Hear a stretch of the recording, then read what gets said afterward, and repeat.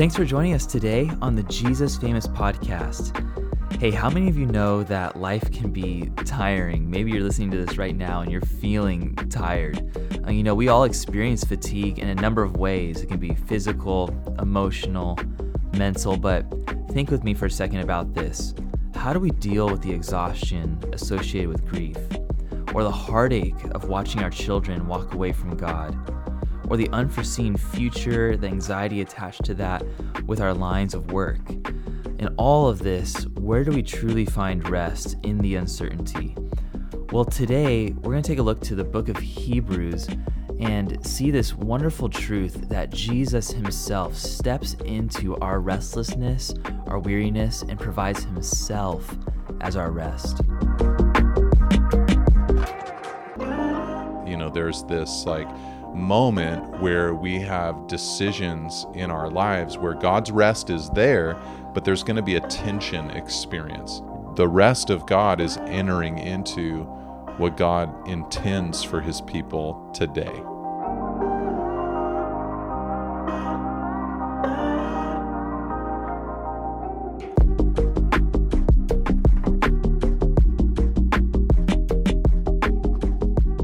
Nate, are you excited about resting during your sabbatical? Or are you thinking I think I might just get kind of bored? For me, I am one of those people that getting bored is an impossibility. I just cannot. When was the last time you were bored? It doesn't ever happen. I do not get bored. It will not happen. When was the last time you yawned? Ever? Oh yeah, all the time. That's constant. But those aren't boredom yawns. It's just fatigue. No, man, I can't wait to rest. I look forward to it. I enjoy, having those moments where I can reset and recalibrate and think and pray and read. And so I always have something to read. I always have something to think about. I always have something to pray about. You just give me my bullet journal and a pen and I could hang out with myself for hours. Yeah, I will not get bored. It's not going to happen. Yeah, the battery could empty out. I could lose all my books. I'd still be fine. I will not get just bored. Throw your running shoes on. Any screens. Go. Yeah, I'm good. That's so rad, man. I'm so excited to get to go on that. I think it's just such a I think of it as a kind of godly thing to do, to take a season to really rest. And I love how you're doing it with your family and getting out. Really, you're going to England. We right? are separating ourselves from our everyday life as much as we possibly can. So tight. So we'll digitally disconnect. I'm talking but about. Then, we're going to a different continent. We're going to go to England for nearly a month and just be in one city the entire time, but then explore out from that one city. We'll be in York, England for like I said, almost a month. And then we'll come back to the States and do some laundry and clean up and then head up to Lake Tahoe for a second stint away from home. And it will come out to nearly 2 months being out of regular ministry and the routines of life here on the Monterey Peninsula. And you say you think it's cool and that you're looking forward to it. Not as much as me, man. And you're not, correct me if I'm wrong, you're not writing during that time, right? Not going to write anything for ministry or for publication in a ministry kind of way. Yeah. I don't have plans to write anything else, but what I've said to my friends and family is that if I write anything, it'll be experimentations in fiction. Yeah. And just maybe some short stories. I have always loved telling stories to the church. Yeah. I've always loved telling stories to my children. Mm-hmm. And so I might want to experiment with that a little bit. Although dialogue is really hard for me to write. I haven't really learned that very well yet. Yeah. As a nonfiction writer, you don't have to stress yourself with that all that often. But that might be a fun thing for me to just dabble in. But I don't know if I'll have that much time, at least in the first half of our time. While we're in England, we'll probably be on the go a little bit more Adventuring. during that time. It'll be Yeah. that kind of rest. We'll have days where we're just lounging for sure, but we'll be wanting to explore quite a bit Yeah. also. But the second half, being up at the lake, we'll have some more times to just, lounge and think and all that. But So not going to good. bring the laptop down to the water, I'm just Yeah, going to good. just chill. So, probably won't do much writing, if any, but if I do, it won't be Bible teaching or scriptural insights or devotions or anything that I would put on nateholdridge.com. Yeah. So it's going to be almost like your ghost is here because articles will be posted during the whole sabbatical time, right? To Yeah, the man. website. Yeah, for me, writing articles happens in 3 phases. Phase 1 is writing the rough draft. Phase 2 is creating the final draft, and phase 3 is recording myself Right. reading Yep. the final draft here for the Jesus Famous podcast, but they also sit as a little audio player at the top of the article at nateholdridge.com. So, I've been writing like a madman this year. I had some pretty ambitious goals of word counts that I wanted to try to get done before I went on to my sabbatical, and I'm getting close to fulfilling those. And that enables me to, all summer long, keep my rhythm of releasing 2 articles each week. So That's rad. if you're a subscriber to my email list, then you'll get those each week. What you'll get is an archive message email, an email reminding you about the Jesus Famous podcast episode that we're releasing, Riley and I, through June. And then you'll get 2 fresh articles each week. Yeah. So 4 emails a week during the time that I'm gone until the Jesus Famous podcast is finished. And then it'll go Yeah. down to 3 or 4 each week. So all summer long, they'll be released. They're already edited, scheduled, ready to go. So I hope that you guys enjoy. Heck yeah, The stuff man. I'm writing right now actually is for January of all times, So I'm ahead with my rough drafts. I've got a lot of editing to do. That's good, One man. thing I'm really excited about, though, that is going up for people to be able to read is one of those posts every 3 weeks is a more lengthy post because they're full chapters of the next book that I'm releasing. I'm not a Okay. big published, I have a book published, but I'm not a big time author that, publishers are knocking down my door yet, Yeah. But at this point, what I'm doing with this next book is I'm actually releasing it first there at nateholdridge.com, one chapter every 3 weeks, and then we'll compile it when it's all done, and maybe it'll get published, maybe we'll just self-publish it. Yeah. But that one is called A Guide for the Climb. It's based on a sermon series we did a couple years ago here at the church on the Psalms of Ascent, Psalm 120 verse Psalm 134. So it's called A Guide for the Climb, Help for Modern Christians from the Ancient Psalms of Ascent. Love so it. we're through the summer. I think we'll get through chapter 5 or 6 or something like that. So I'd encourage you guys to go check that out. And if you're not a subscriber to that email list, you can get it at nateholdridge.com/subscribe. Or you could just, at the Jesus Famous podcast, listen to those readings and actually read along with the whole article in the show notes. So you'll be recording an audio version of the chapters. Yeah. A big part of the reason why I even do those recordings is for chapters like that or posts like that. They're so long, 3,000 to 4,000 words in length. Yeah. That, it takes a long time to read something like that. And that's why I'm only releasing those every 3 weeks, because if you get one of those even once a week, you're just not going to have the time to read them. So, Yeah. I encourage people that get those, hey, just try to take some time to do this study on your own.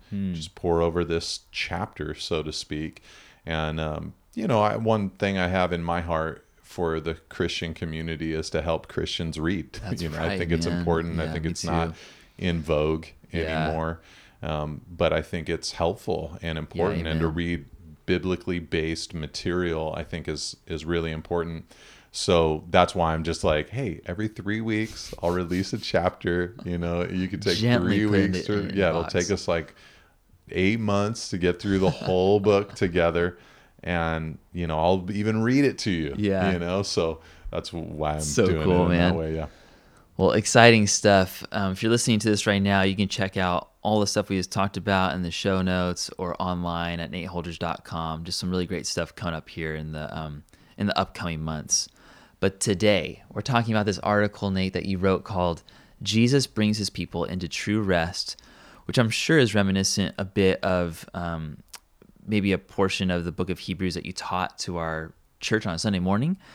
But I wanted to talk about this because I think that the concept of Jesus bringing rest to his people or bringing his people into rest, we might have like a hard time just kind of understanding what that means. But I think it's one of those things that if we can capture it, if we can understand it, it's like a game changer for life. And so I think about it, especially in the society we live where it's just like hustle culture to the bone, you know?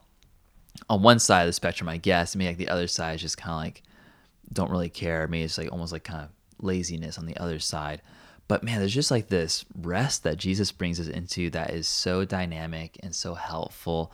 I think that this sabbatical you're taking on is almost like it kind of points towards that, which is really cool. So let's talk about this. I'm just going to ask it like this. What is God's rest? Well, what is God's rest? I'm just looking at the article right now as you ask that question and the passage itself. As you look at the book of Hebrews, where the article is built off of, it seems to have something to do with the future. Yeah. God's rest is definitely pointing toward things like the city that has foundations, our homeland, our heavenly country and city, the city of the living God, the heavenly Jerusalem, the kingdom that cannot be shaken, the lasting city that is to come. These are all phrases borrowed from the book of Hebrews.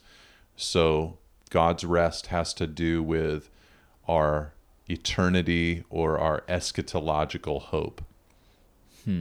But those phrases I just quoted are all from chapter 11 onward in the book of Hebrews. Okay. So here, when he's talking about God's rest, we're in chapter 4 still. So his idea or his thought about our eschatological, future hope, that comes at the end of the book. It doesn't come yet.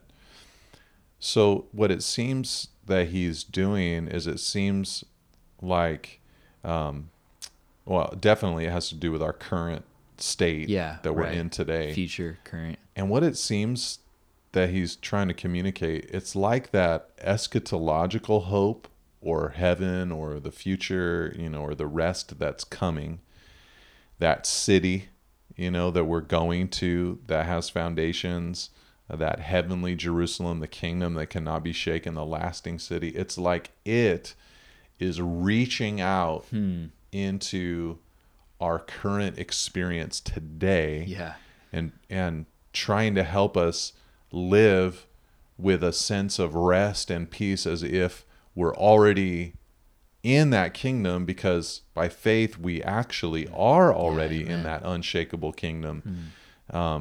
So it's like our current state being affected by our eschatological state is kind of a way of thinking about it. It's or maybe to color it, it's the deletion of a slave-like relationship with God, but a life responding to his grace. It's deleting dead religion, but entering into life and joy with him. It's eliminating fear and worry and dread of him, but now free in our Father's love. It's an ending of self-effort for righteousness, but receiving and running in the righteousness of Christ. So it's cool. Or another way I like thinking of it is, rather than mere words, I trust in God. You're just saying it.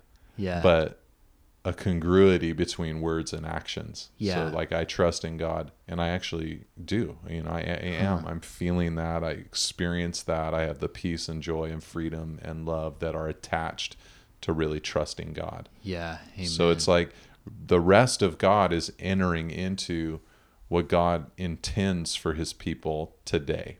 In the article, you talk about prioritizing God's rest today.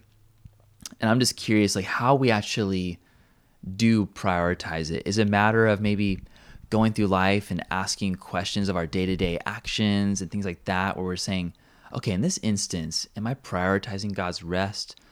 Or is there a different way that we actually enter into rest? Or prioritize it, I guess. Yeah. Entering it is kind of like the next thing that we're going to talk about, but like actually prioritizing it. Yeah, I think the word that I would use is the word concern. Okay. It should be a concern of your life, not a worry, Yeah. not a paranoia, not a a fearful, paranoid kind of Yeah. concern, but a concern nonetheless. I mean, he says in verse 1 of Hebrews 4, therefore, while the promise of entering his rest still stands, let us fear lest any of you should seem to have failed to reach it. Yeah. In other words, it should be a major priority of my life. I should have a desire and a concern to enter into God's rest. I mean, the parallel that he's giving throughout the whole passage is, I mean, there are a few that he uses, but one significant one is of Joshua leading the people into the promised land. Okay. They were supposed to have a concern that they would drive out the enemies in the land. They were supposed to be thinking about that. This is our goal. This is our desire. This is something we want to do. This Yeah. is something that is not automatic. This is something that Yes. God is going to do the work for us in, but we're going to partner with him. Like, we are going to Yeah. step out. We are going to pick up weapons. We are going to engage. We are going to be active. We're going to have to pray about this.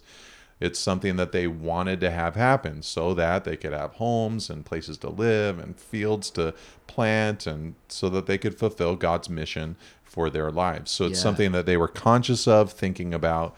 So that's, I think, the way I would say it. I like that. It needs to be a major priority in your life, and concern, thinking about, having it on your mind is a major part of that. Because once yeah. it's there, once it's in your heart like that, then that's where I find a Christian will, for instance, say, yeah, I'm going to go to church Totally. because I want everything God has for me. Yeah. Or I'm going to read the Bible because I want everything God has for me. Yes. Or I'm going to read books that help shape and grow me in my Christian faith because I want to enter all the way into his rest. I don't want to fail to reach what he has It's good. in store for me. I want to get all of that rest in my life. It's so good. So later on in the article, you mentioned that simple trust in God is the key to a life of God's rest.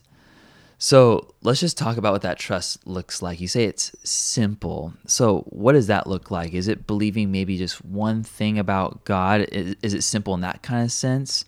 Or is it simple maybe like in the approach that we take before God? What does simple trust in God look like, and how does it enable us to get into God's rest?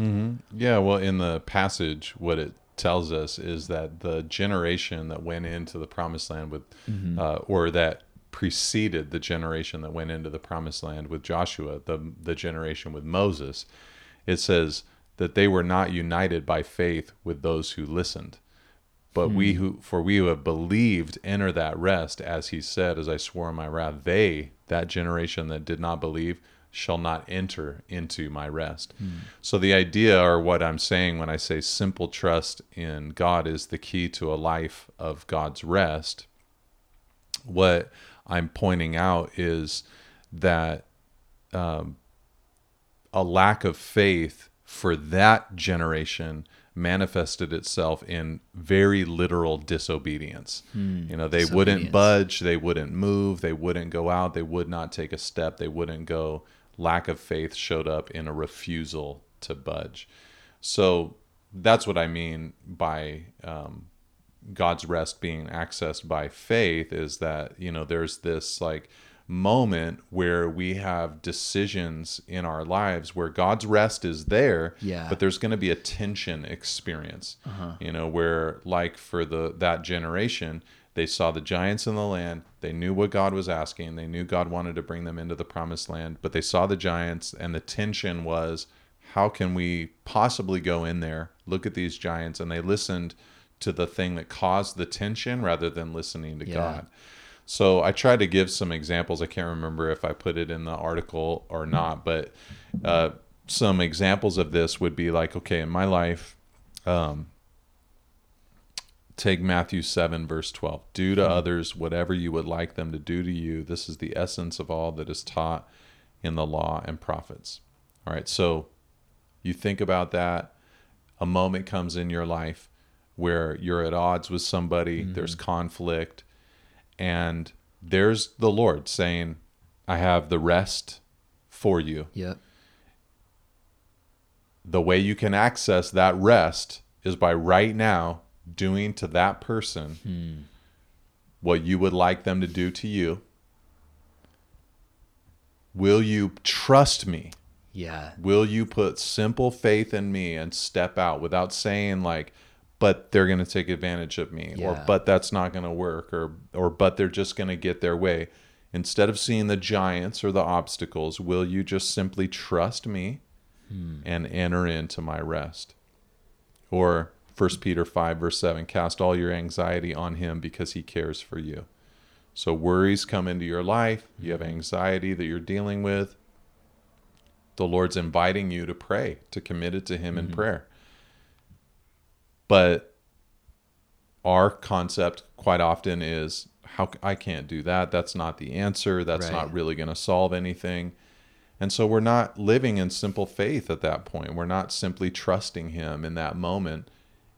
And that will keep us out of everything he has for us. Yeah. You see, the rest that we're talking about here is something that God wants to involve us in the process of entering into. Wow. He didn't just pick up the people of Israel and bring them, translate them over into the promised land and push all the enemies out for them.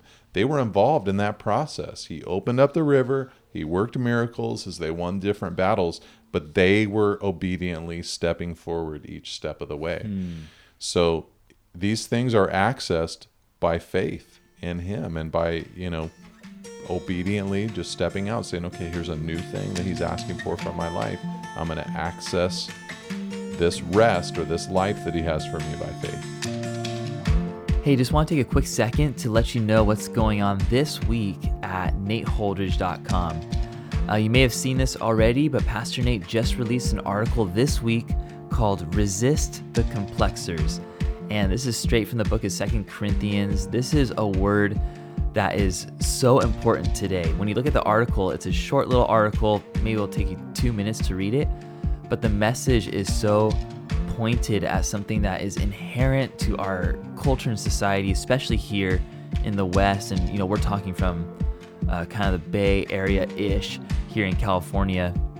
And that is this, that our culture is just so complex. We try to make things more simple with different technological tools, different ways of communication, different ways that we structure our businesses and families and things like that to be the most effective people we can. But man, wouldn't you agree that life just gets so complex so quickly? It can feel so hard to make things just simple. But the truth is today that God's word to you is simple. He loves you. He cares so deeply for you. He's longing just for you to be obedient to him, to worship him, to give your life to him. And he promises you rest and joy and peace. And it may feel like that just sounds way too simple, but God's plan is so good. He boils it down to, my work is sufficient for you. My grace is sufficient for you. So whatever you're going through today, however complex you're feeling like your life is today, maybe you're listening to this on double speed right now just because you want to get to the next podcast, get the most information into your brain today, and there's no judgment there, obviously. But just want to say, man, if you're feeling like life is complex, just remember the simple gospel truth. Our Father in heaven loves you. So with that, man, when you get a chance, listen to this article here on the feed or go on to nateholdridge.com and read it here soon. But for now, let's get back into today's conversation. Just in wrapping up, Nate, just thinking about somebody who's maybe just they're living this Christian life, but maybe they're just feeling really tired, like they haven't really entered into the rest. Maybe it's a combination of maybe there's like some disobedience and maybe not stepping out in faith or whatever it might be, but just feeling just kind of beat down right now, you know? How would you encourage them just to really take up the rest that Jesus has given to them? You know, in the Hebrews 4 passage, one of my favorite portions is when he talks about if Joshua had given them rest, God would not have spoken of another day later on.